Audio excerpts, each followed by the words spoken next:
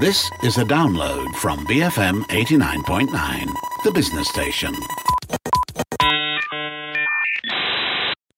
Welcome back to Enterprise Biz Bites. My name is Rich Bradbury. Today I'm joined in the studio by Arvind Raj. And Audrey Raj. We have something from Sheila Singam, actually. Yeah, what was this about? Yeah, so following the news of Datuk Seri Najib's arrest, I quickly caught up with our NLP specialist, Sheila Singam. She's also the founder of Human Equation. I spoke to her about Najib Razak's fall from grace, from the historic Barisan Nasional loss in the recent general elections to his arrest yesterday. What exactly were Malaysians looking for in our leader?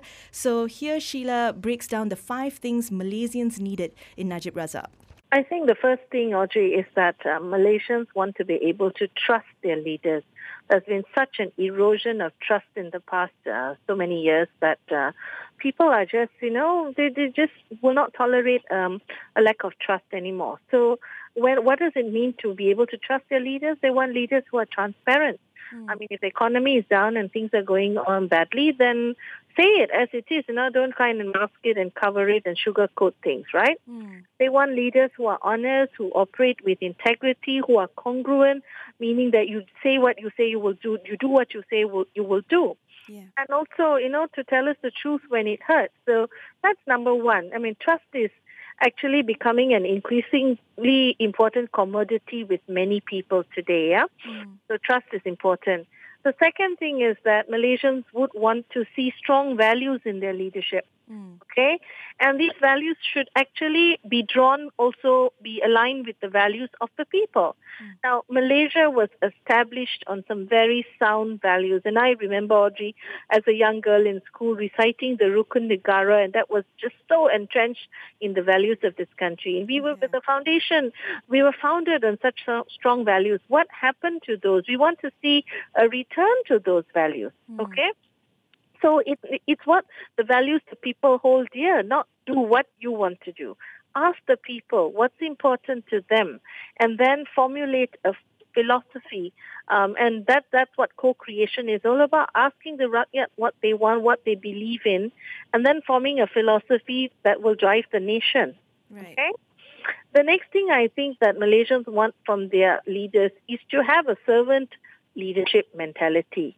Okay? Now, it was Abraham Lincoln who said that, democracy should be the government of the people, by the people, for the people. Now, I think very importantly, many governments have forgotten that they have to be operating for the people.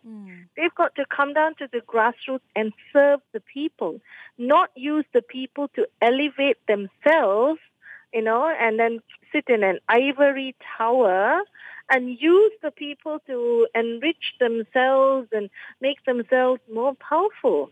Servant leadership is a concept. I mean, Simon Sinek wrote about it in his book, Leaders Should Eat Last. Yes. In the Navy, right, and when you have a ship, if the ship is sinking, the last person to leave should be the captain. Yeah, But, exactly. in many cases, you find a captain, just sacrifices everybody else and then escapes. If that kind of leadership, then, that is totally operating against any sort of moral principles, yeah? Another thing that I think Malaysians want today from their leaders is to listen to feedback. Don't surround yourself with naysayers, people who will just tell you what you want to hear, like the emperor and the emperor's new clothes, And don't just, and surround yourself with people of integrity and competency.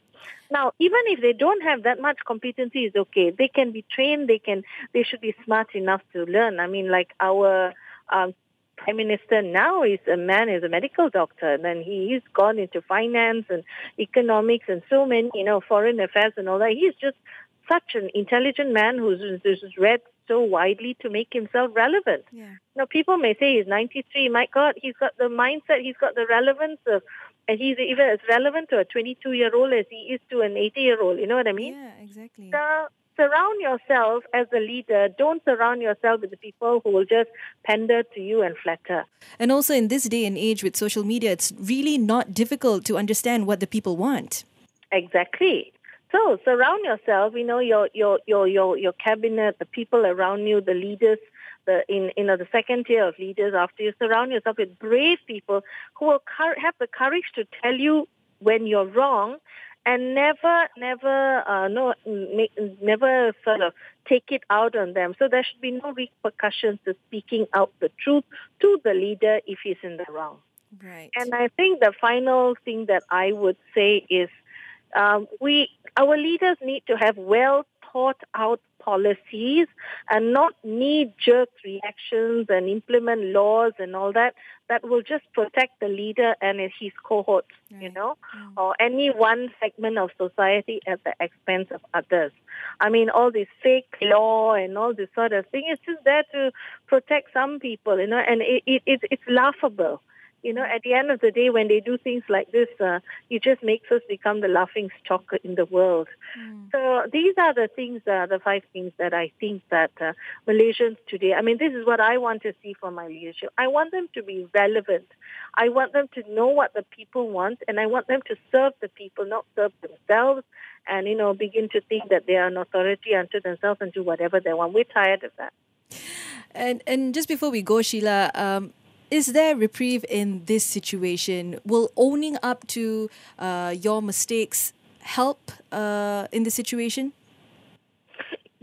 Owning up to your mistakes is always a first step in reconciliation and forgiveness. People are so angry in this country towards the previous leadership because of what they've done, the corruption and so on, right? So I think that instead of just trying to just gloss it over and say, I didn't know anything and I didn't do anything, just own up, man up to whatever has happened. So much of gross corruption has happened that nobody could have been totally ignorant of it, seriously.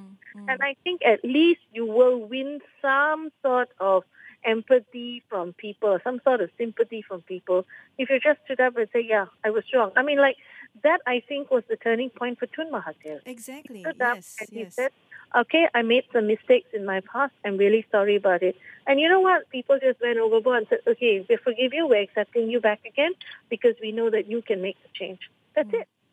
There you go. That was Sheila Singam, the founder of Human Equation. She was speaking about 5 things Malaysians needed in Najib Razak. Thank you for listening to this podcast. To find more great interviews, go to bfm.my or find us on iTunes. BFM 89.9, the business station.